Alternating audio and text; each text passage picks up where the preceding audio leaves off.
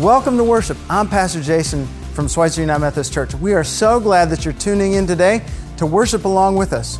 We're in a series where we've been looking at Jesus from the book of Colossians. Today we're going to be looking at Colossians 3, 1-17, where we see how Jesus brings us a new life. We're so excited that we get to be a part of this series. If you're worshiping with us for the first time, we are so glad that you're here. We'd invite you to fill out the little button that pops up. It'll take you to a place where you can let us know that you're here, and we would love to send you a Starbucks gift card.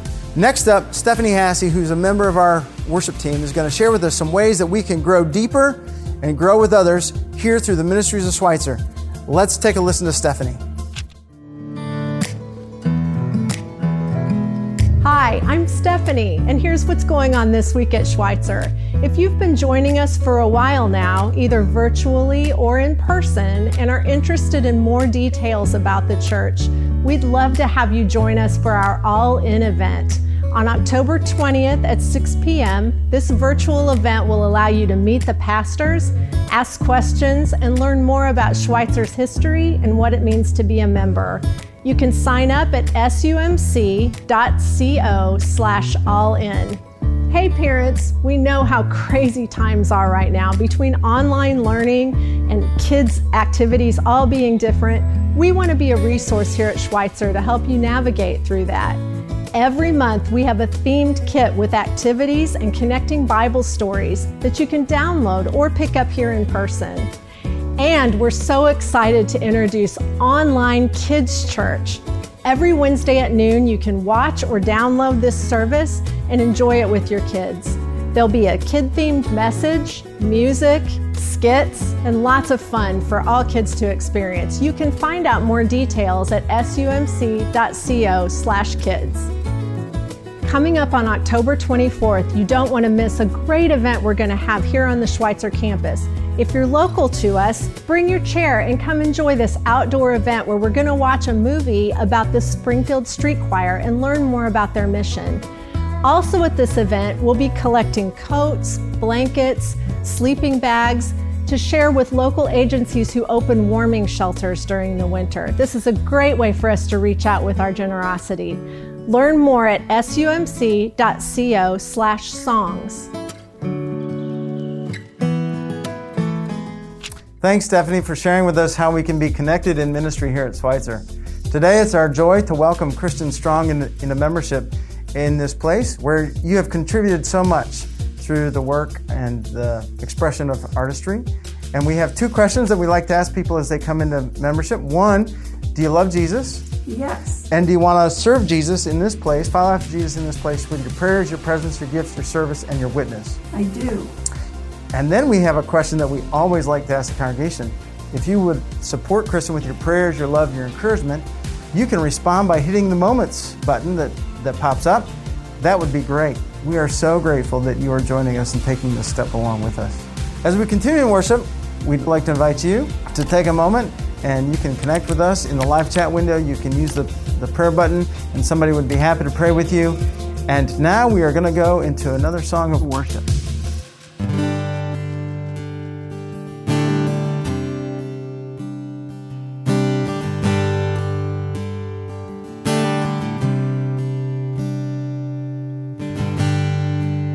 Darkness fades into new beginnings as we lift our eyes to a hope beyond. All creation waits with an expectation to declare the reign of the Lord our God. We will not be moved when the earth gives way, for the reason one is overcome. And for every fear, there's an empty grave. For the reason one is overcome. Now the silence breaks in the name of Jesus. As the heavens cry, let the earth respond. All creation shouts with a voice of triumph to declare the reign of the Lord our God.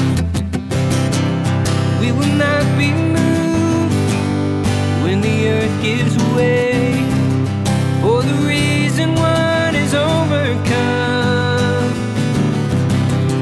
And for every fear, there's an empty grave for the reason one is overcome.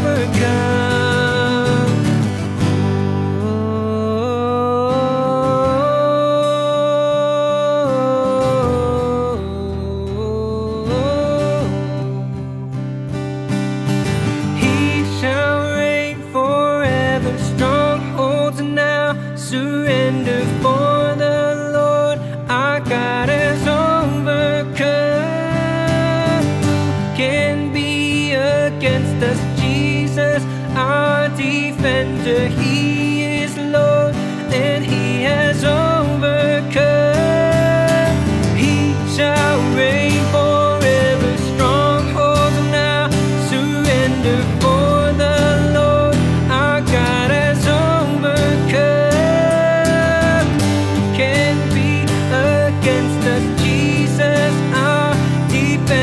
He is Lord, and He has overcome.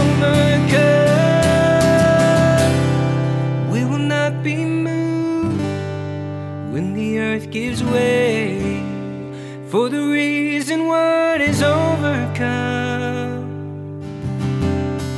And for every fear, there's an empty grave for the reason one is overcome.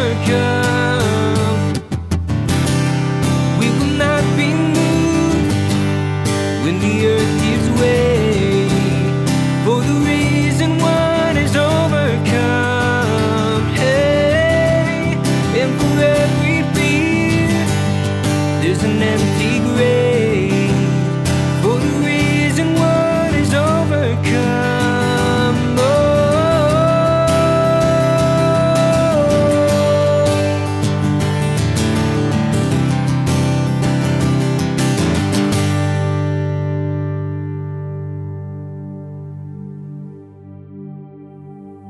Thanks, KJ, for leading us in that song of worship.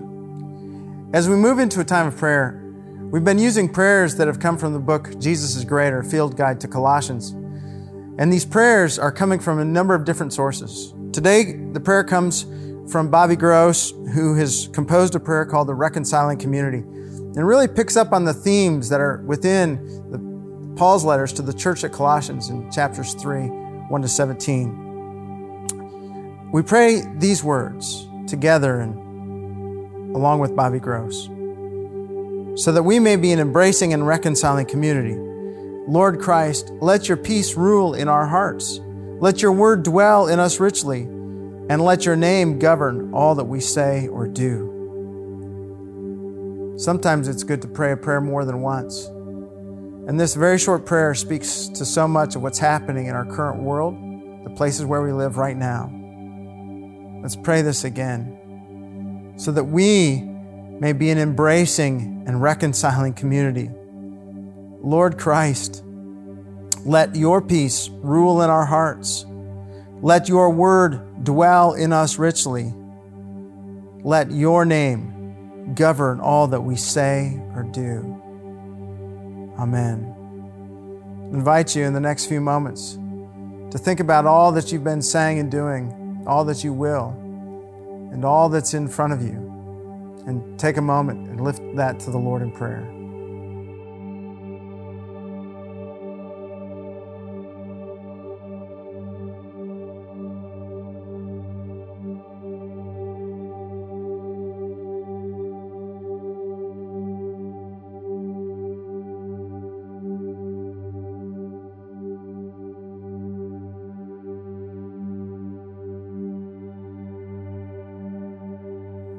Lord, thanks for hearing our prayers, and thanks for teaching us how to pray. As together with one voice, we lift up the prayer Jesus taught us. Our Father who art in heaven, hallowed be thy name. Thy kingdom come, thy will be done, on earth as it is in heaven. Give us this day our daily bread, and forgive us our trespasses, as we forgive those who trespass against us. And lead us not into temptation, but deliver us from evil. For thine is the kingdom, and the power, and the glory forever.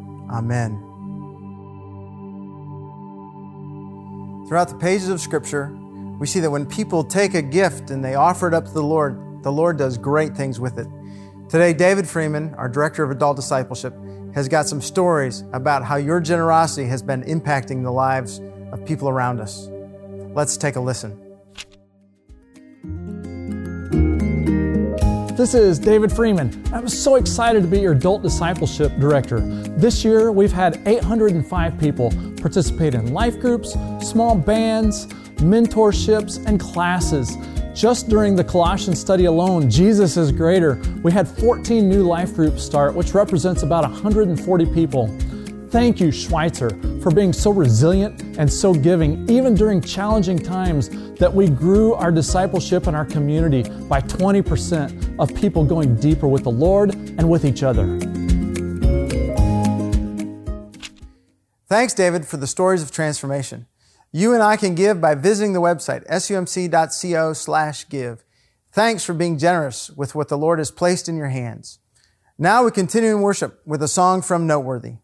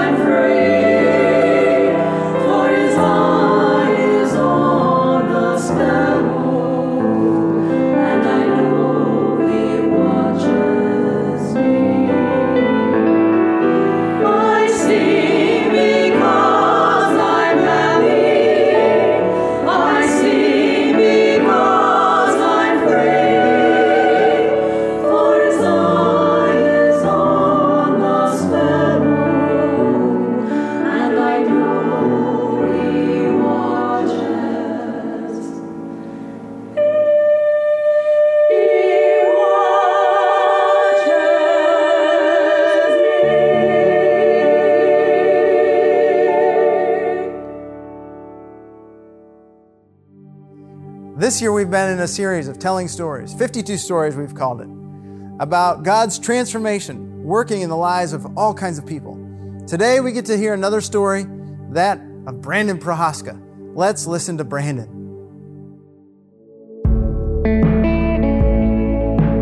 We've been coming to Schweitzer for about 5 years now, and kind of just inched my way into getting involved in different things. I think we started doing some greeting and then took the plunge and did Jobs for Life. I've done that maybe 3 sessions now, hoping for a 4th soon. And then that also expanded to do life groups and also helping with slides and audio. So it's just been kind of a little bit of a growing thing. So basically, as long as I've been alive, God and the church has kind of been part of my life. My dad is very strongly religious, and we went to a Christian grade school, Christian high school, so all the way through college and even into my adulthood. But it was always just kind of, that's what you need to do, that's what you're supposed to do. Didn't really think too much of it. It was a lot of just kind of going through the motions. You show up, you put your money in the envelope and you go home, and that's it. When I moved to Springfield, that was about 8 years ago now, there was a church that I went to that was the same faith that I'd always been growing up, and about 3 years in, I started dating my now wife, and she went to a different church. Early on, we kind of recognized that was going to be a little bit of tension between us of, are we going to go to my church or are we going to go to her church? And she came to mine for a couple services, and I went to hers a couple of times, and we really wrestled for a while, and then kind of figured out, I think it was actually her idea of, well, why don't we just not pick either of those churches and let's go someplace entirely new. And her recommendation was Schweitzer, kind of knowing what they taught, what they believed, and the rest was kind of history. We got married here.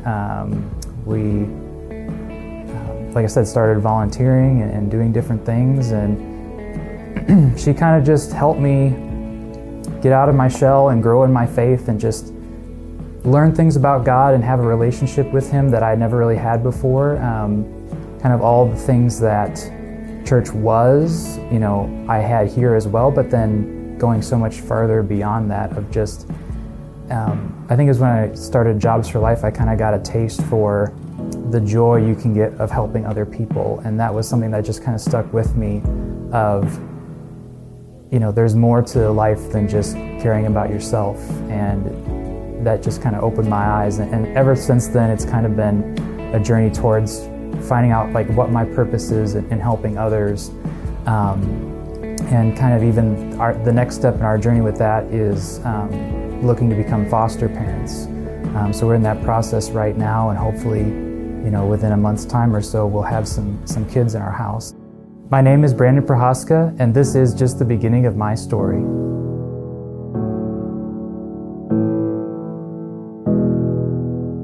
Well, friends, welcome today. My name is Spencer, and I'm the pastor here. It is so good to join together and worship with you. Hey, I want to say thank you to Brandon for sharing his story today on 52 Stories. I have so loved hearing these different ways that God is at work in the people of our church in all kinds of different ways. That's what's so great about these 52 stories is we've seen so many different ways that God is at work in people's lives. So thank you, Brandon, for sharing your story today.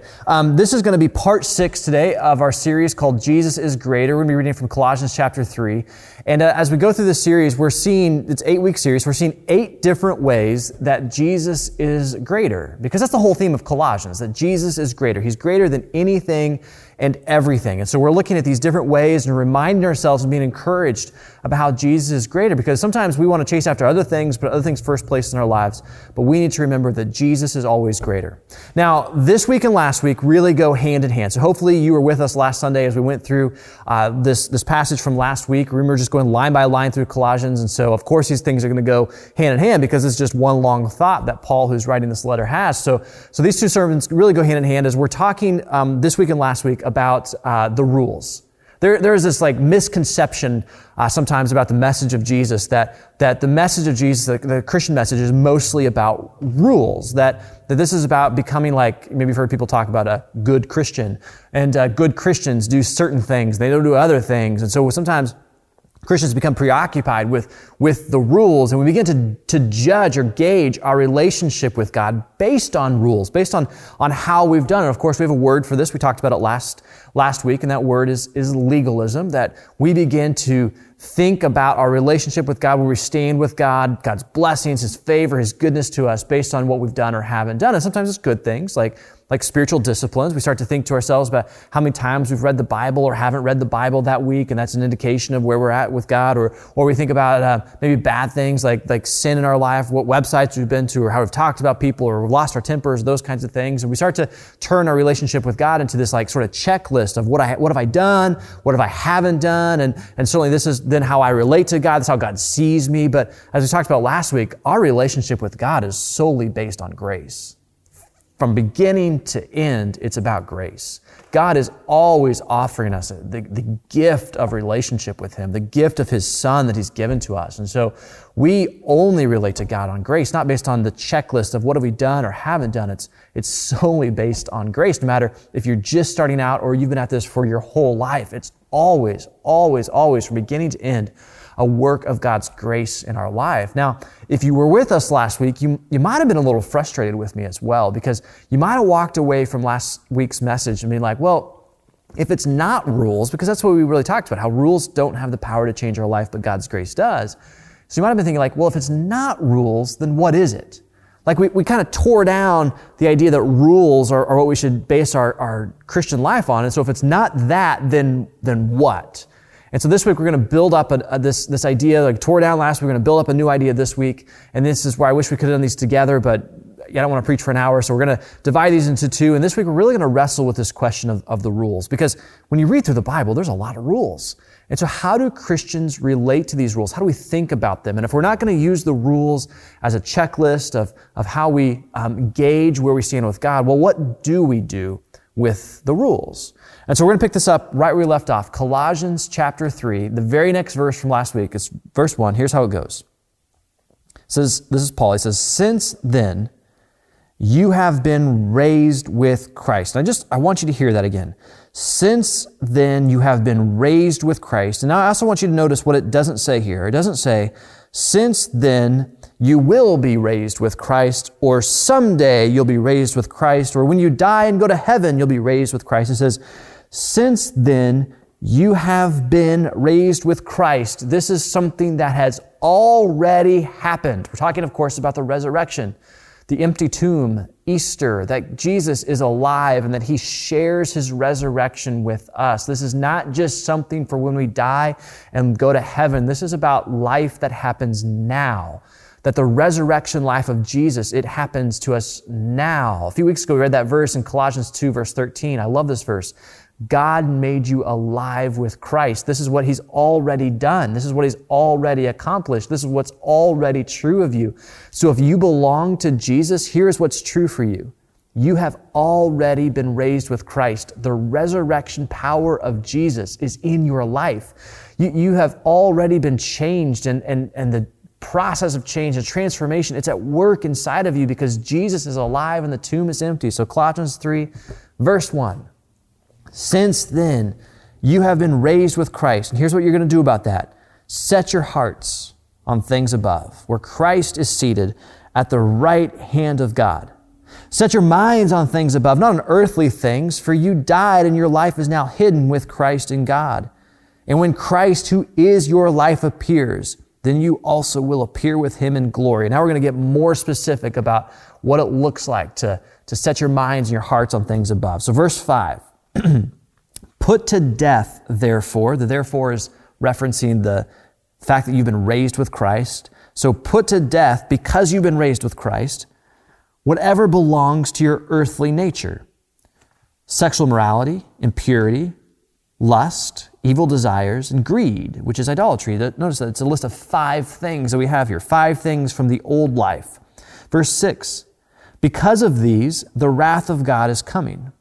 You used to walk in these ways in the life you once lived, but now, because you've been raised with Christ, you must also rid yourselves of all such things as these. Here's another list. Anger, rage, malice, slander, and filthy language from your list. Notice there's a second list of 5.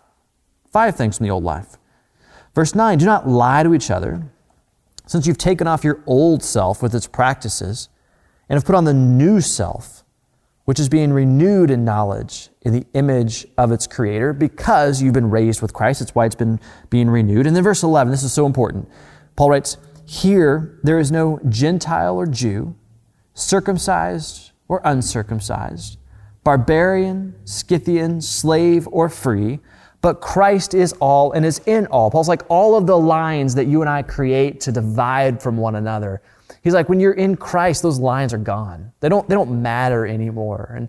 And so if you think about a first century Greek city like Colossae, who's receiving this letter, Colossians, I mean, in a Greek city in the first century, the Jewish population would have separated from the Gentile population, the Jews from the Greeks.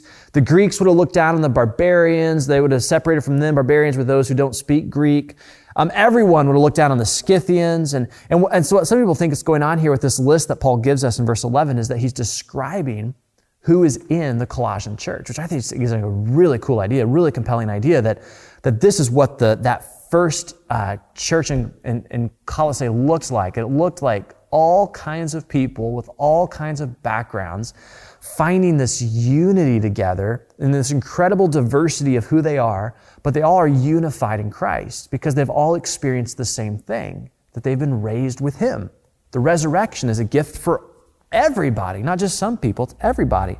He's going to keep going here. Verse 12, he says, therefore, as God's chosen people, holy and dearly loved, clothe yourselves with compassion, kindness, humility, gentleness, and patience. And notice once more, it's a list of 5 things. That's 3 lists of 5. That's interesting. 3 lists of 5. This time's a virtue list. Verse 13, bear with each other and forgive one another if any of you has a grievance against someone. Forgive as the Lord forgave you. And over all these virtues, put on love, which binds them all together in perfect unity. Let the peace of Christ rule in your hearts, since as members of one body, you were called to peace. And be thankful. Let the message of Christ dwell among you richly as you teach and admonish one another with all wisdom through psalms, hymns, and songs from the Spirit, singing to God with gratitude in your hearts. And whatever you do, whether in word or deed, do it all in the name of the Lord Jesus, giving thanks to God the Father through Him. So we just read 17 verses there, Colossians 3, 1 through 17. And in those 17 verses, I went back really quickly, and this might not be a totally accurate count, but I did it pretty quick, but I counted 29 different rules that we have here. 29 different rules, 29 different do these things, don't do these things. 29 different live this way, not that way. 29 different rules that we have in Colossians 3, 1 through 17. And it's tempting to read this passage or other places like it in the Bible that have a lot of rules. It's tempting to read this as, well, here's the list of rules for good Christians to follow. Like these are the 29 things that good Christians should do and what good Christians shouldn't do. And so it's easy to begin to read this as a list of, well, here's what I'm supposed to do, and if I do these things, then this is going to be pleasing to God. This is what God's going to want me to do. This is what God's going to accept me if I do these things, which of course, this is the way of legalism. That if I do these kinds of things, this is how God blesses me. This is how God works in my life. This is how I receive God's favor. That's all based on these kinds of things. And of course, we've talked about last week this whole idea of grace, that God is at work in our life simply because of a gift, that He's given to us. But it's tempting to read these things as if this is what good Christians do, and this is what good Christians don't do. And of course, this is a compelling list as well. I mean, if you live these kinds of things, even in a legalistic way, you're going to be better off because, compassion and mercy and forgiveness is always better than rage and anger and malice, and living for others is always better than living for yourself. But as we read through this kind of list or other places like it in the Bible, I'm struck by a question of if rules aren't what this is about, and rules aren't what I should gauge my relationship with God on, then what is my relationship with these rules? As a follower of Jesus, what is my relationship to these rules, and how do I think about how I should approach these in my life if I'm not basing my relationship with God on these rules? And so to wrestle with that question, because there's all kinds of rules in the Bible, I thought it'd be helpful if we looked at maybe some of the most famous rules in the Bible. Because as you look at some of the most famous rules in the Bible, I think there's a way that they're written that begins to answer this question of like, well, how do people of God relate to the rules? And so let's look at the most famous rules in the Bible. And they're in the Old Testament, Exodus chapter 20. We call these the Ten Commandments. I find the Ten Commandments to be absolutely fascinating. I love the Ten Commandments. I know a lot of people see the Ten Commandments as being kind of boring because it's just a list of things you're supposed to do and not do, but I think they're really interesting because there's so much at work in the Ten Commandments. For instance, I know that a lot of you, if I were to ask you to tell me the Ten Commandments, you probably could because you learned them in Sunday school when you were a kid, and maybe you can't quote them verse by verse, but you could list them for me, and you could tell me what the different Ten Commandments are. So if I were to ask you what's the first commandment, for instance, some of you would, because you learned the Ten Commandments in Sunday school as a kid, you might be able to tell me Exodus 20 verse 3, you shall have no other gods before me, right? The first of the Ten Commandments. But did you know that question I just asked you, what is the first of the Ten Commandments, is actually one of the most hotly debated questions about the whole Bible? It is so, and it's been debated for 2,500 years. People have been debating how you count the Ten Commandments for as long as we've had the Ten Commandments, for as long as we've had, we've been always debating these Ten Commandments and how you do it. So the Ten Commandments are 17 verses, but people have grouped them differently or counted them differently for a long, long time. As they look at these Ten Commandments, same words, same verses, but we've counted them differently. And one of the reasons we've counted them differently is because when I just asked you, what is the first of the Ten Commandments, likely you would have said, you shall have no other gods before me. That's Exodus 20, verse 3. But that's not actually the start of the Ten Commandments. The Ten Commandments don't start in verse 3 of Exodus 20. They start in verse 1 of Exodus 20. And here's verse 1 of the Ten Commandments. It says, and God spoke all these words. Verse 2, I am the Lord your God, who brought you out of Egypt, out of the land of slavery. Verse 3, you shall have no other gods before me. And then comes the commandment about no graven images and not misusing the name of the Lord and keeping the Sabbath holy and those kinds of things. And the list goes on and on and on. But the first words of the Ten Commandments are not even a commandment. It's a word about what God has already accomplished for his people. In fact, in the rabbinic tradition, the rabbis don't call the Ten Commandments, Exodus 20, they don't call them the Ten Commandments at all. They call them the 10 words. Because the first thing God says is not a commandment, but is this word about what he has already accomplished for his people. I am the Lord your God, who has already brought you up out of Egypt, out of the land of slavery. And I find that to be so interesting, because if I was writing the Ten Commandments, this is not how I would do it. I would not write them in this order whatsoever. I would never start with this word about what I've already done for the people. I think about my kids, for instance. I think about my kids. I've got three girls, kindergarten, 3rd grade, 5th grade, all elementary age. And my family, we are big lake people. We love the lake. We're at the lake quite a bit, Table Rock Lake. And one of our favorite things to do at the lake is that there's this certain marina that has this awesome ice cream. And I don't mean prepackaged ice cream and ice cream sandwiches kind of thing. I mean like scoops and waffle cones and those kinds of things. It's incredible. You got samples, like you're going to Baskin Robbins. It's so fun, and so fun to boat over to this place and sit on the dock and get ice cream together. My kids, they ask to do it every time we're at the lake. And what I've learned is that I can leverage that ice cream to pretty much get them to do anything I need them to do. It's incredible. And so they asked to get ice cream. We're like, yeah, we can get ice cream. No problem. We can get ice cream. But here's what you've got to do for that. Clean your room, make your bed, don't argue, don't fight, don't complain. These are the things that you're going to have to do. And if you do these things today, good news, we're going to go get ice cream. And if you don't do these things, if you don't obey, if you fight with each other, if you argue, if you complain, if you don't pick up after yourself, you don't do the things we need you to do, then there's not going to be any ice cream. It's all conditional on what have you done for us? What have you done? If you do good, we're going to go get that ice cream. If you don't, no ice cream in our future. And so when I think about the Ten Commandments, I can't help but think about that dynamic, because that is not at all what God does. God doesn't end the Ten Commandments with this promise of the reward. He starts the Ten Commandments with this promise. He starts with the ice cream.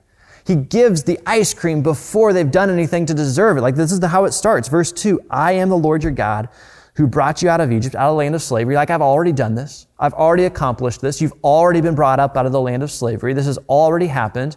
And now this is how you're going to live because of that. Like, this is already taken place. He doesn't end the 10 Commandments with, if you do these 10 things, hey, I'm the Lord your God. I'll bring you up out of the land of slavery. No, he starts with it. He starts with it. And I find that to be so fascinating. I have this friend, his name is Chris. He's like the deepest thinker I know. He's always asking me these questions, and he's making these comments that I have to like stop and think about because I've never thought about things like that before. We only people in our life like that. And so one day we were coming home from quail hunting in northern Missouri. We were driving back in the truck, and we're talking about the 10 Commandments because, I don't know what you talk about with your friends, but we're talking about the 10 Commandments of all things. And I was telling him I was thinking about doing this sermon series on the 10 Commandments because they're interesting. And he posed this question. He said, do you think the 10 Commandments are supposed to be prescriptive or descriptive? And what he meant was this. He's like, prescriptive means that if you do these kinds of things, then this is the reward that happens to you. A doctor will prescribe you medicine so that you have a certain result that takes place in your health. My kids with ice cream, it's a prescriptive thing. If they are good, then this is the result that will happen, is that they will go get ice cream. And I have a feeling that when most of us think about the rules of the Bible, we think about it like that. Like, it's a prescriptive thing. If you do these things, then this is what's going to happen to you. But he's like, what if they were meant to be descriptive? That's what Chris is like. What if they were meant to be descriptive? Not so much as a promise of a reward, but rather as a description of people who have already been rescued. A description of people who have already experienced God's goodness.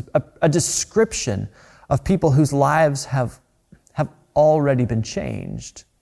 And we're driving down the I-35 talking about this, and I had to think about myself like, wow, I've never thought about the 10 Commandments, not as a prescriptive thing, but rather as a descriptive thing. It's describing what a changed life looks like. And of course, as I think about the big picture about how God works in our lives, I see that this is certainly the model that God does. I mean, think about the gospel message. That God gave His only Son for you and for me and for absolutely everybody. He's crucified and He's resurrected before we deserve it. We haven't done anything for it. We haven't earned it. We haven't deserved it. We haven't proven ourselves in any way whatsoever. He just gives His Son for us. Romans chapter 5, verse 8 says it very famously. It says, God demonstrates His own love for us in this, that while we were still sinners, Christ died for us. Like, this is the proof of God's love, that He's given Himself for us before we've done anything to deserve this. Bible scholar Sandra Richter, she comments on the 10 Commandments and this dynamic of the rules being descriptive or prescriptive. And she writes about this. She writes this. I find this to be helpful. I want to read this to you. She writes, we do not obey in order to win His grace. We obey because we have received His grace. Even so, it seems that in every generation, God's people manage to enslave themselves to some form of legalism that demands obedience before grace. Something about the fallen human heart compels us to make ourselves good enough for God before we feel free to embrace His offer and love for us. But the truth is that God has already rescued us. The truth is that God has already given us His grace. The truth is that God has already provided for us and already blessed us. And in no way whatsoever do we have to prove ourselves to Him. So I think about Colossians chapter 3, verses 1 through 17. 29 different rules, 29 different things that you're supposed to do or not supposed to do. And it's tempting to read this as a checklist. You do these kinds of things, God's going to be happy with you. You're going to be good with God. You can gauge your life with Him based on what have you done or haven't done. Easy way to read Colossians chapter 3, verse 1 through 17. But I want to ask you this. How did Colossians 3 start? What was the first line that we read? What was that promise that began all of the rules that we just read? It was this. Since then, you have been raised with Christ. Since then, this has already happened. Since then, you've already received the gift that God wants to give you. Since then, God has already been at work in your life. He's already given you all of His grace and everything that you need in order to grow. Since this is true, here's how you live. Colossians 3 is not so much a list of if you do these kinds of things. It's not a prescriptive list. If you do these kinds of things, God's going to bless you. Colossians 3 is this descriptive list of here is what it looks like to be raised with Christ. This is what a life looks like who's experienced His resurrection. This is what a life looks like who's experienced the goodness of God as this free gift of grace. This is what it looks like as they live within compassion and mercy and forgiveness because this is what they've received. This is what this changed life looks like. They don't want to live in this old life anymore because the old life is not satisfying. They want to find this new life that's in Christ and what they've already received. And so you could be tempted to read Colossians 3 as this list of 29 things that you're supposed to do in order to be a good Christian. Or you could read it as here's what the changed, resurrected life looks like. The gift that God has already given to you. And you see, the problem with living in the old life, the problem with living into these things like anger and rage and sexual immorality, these things are listed as the old life, these things we're called to put to death. The problem with that is that when we choose to live in that old way, we're not living into who we really are. Because who we are people who've been raised with Christ. This is our identity that we have. That we are beloved children of God who have been redeemed and rescued and made whole in Him. Like, this is the gift that He's given us, and this is what is true for us. You see, Jesus is greater not because He's given us this long list of rules to obey in order to be good people. He's greater because He's given you this gift of life. This gift of new life, and this gift of full life that begins now. That you can begin to live into who you are supposed to be because He is at work in your life. He's at work in who you're becoming, and He's at work in who you will become. He is at work in your life, giving you the grace to change. You see, this is how our lives change. When we encounter the power of God, we receive this in our life, not because we've been gotten good at rules, but because He is at work in us. And Jesus is greater because He brings us the new life. Let's pray together. And so, Father, today I thank You for the promises that we have in the Scripture, that we are raised with You, that You make us alive in Christ, that this is what You have done, this is Your gift of love given for us. And when we may be tempted sometimes to turn a relationship with You into a list of check boxes of we do these things, not these other things, and this is how good Christians do or not do, we want to return to this gift that You give us.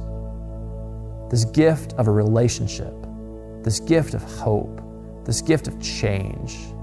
Forgive us for the ways that we maybe make this into rules and obligations and things that are just about what we do, when really this is all about what You have already done for us.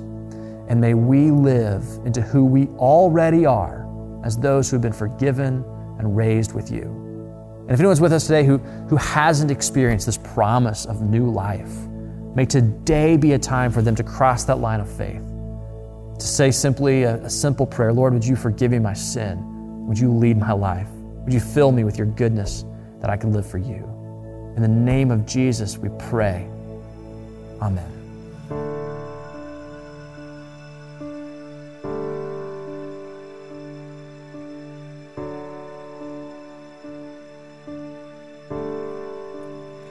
How great the chasm that lay between us, how high the mountain I could not climb. In desperation, I turned to heaven and spoke Your name into the night. And through the darkness, Your loving kindness tore through the shadows of my soul. The work is finished, the end is written. Jesus Christ, my living hope. Who could imagine so great a mercy? What heart could fathom such boundless grace? The God of ages stepped down from glory my sin and bear my shame. The cross has spoken, I am forgiven. The King of Kings calls me his own. Beautiful Savior, I'm yours forever. Jesus Christ, my living hope. Hallelujah, praise the one who set me free. Hallelujah, death has lost its grip on me. You have broken every chain. There's salvation in your name, Jesus Christ, my living hope.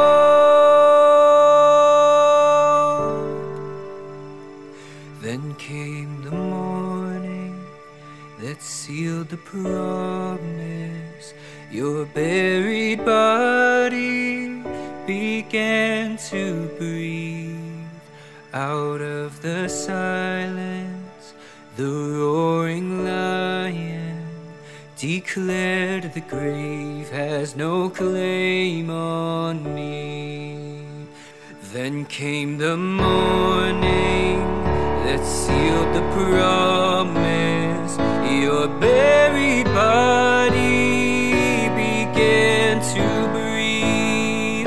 Out of the silence, the roaring lion declared the grave has no claim on me. Oh, Jesus, yours is the victory. Yeah. Hallelujah, praise the one who set me free. Hallelujah, death has lost its grip on me.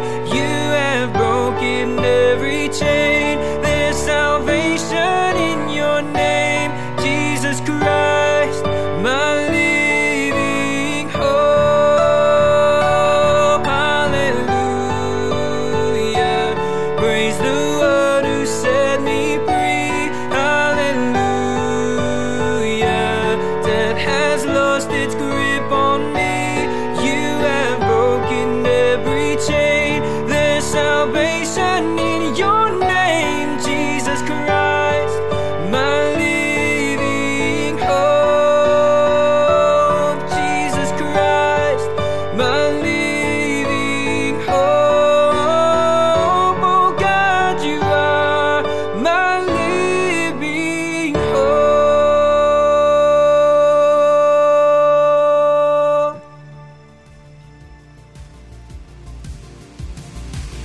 It has been so good to share this time with you today, this message of what God has already done in our lives.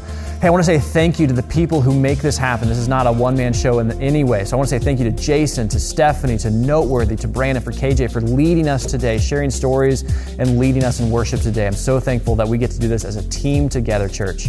If this has been helpful for you, that we can share this message with others, I encourage you to do this, challenge you to do this. Who could you share this with today? And you can do this real simple. You can click the invite button if you're watching this live, and you'll get a link that you can send this to folks. You'll see this later on Facebook or other social media. I encourage you there to share this. Help us spread the word about what God is doing in our church and what God wants to do in people's lives. This is an easy way to share the good news message of what Jesus is able to do, to raise us with Him, that we can live new lives. Hey, have a great week. God bless you. We'll see you next Sunday.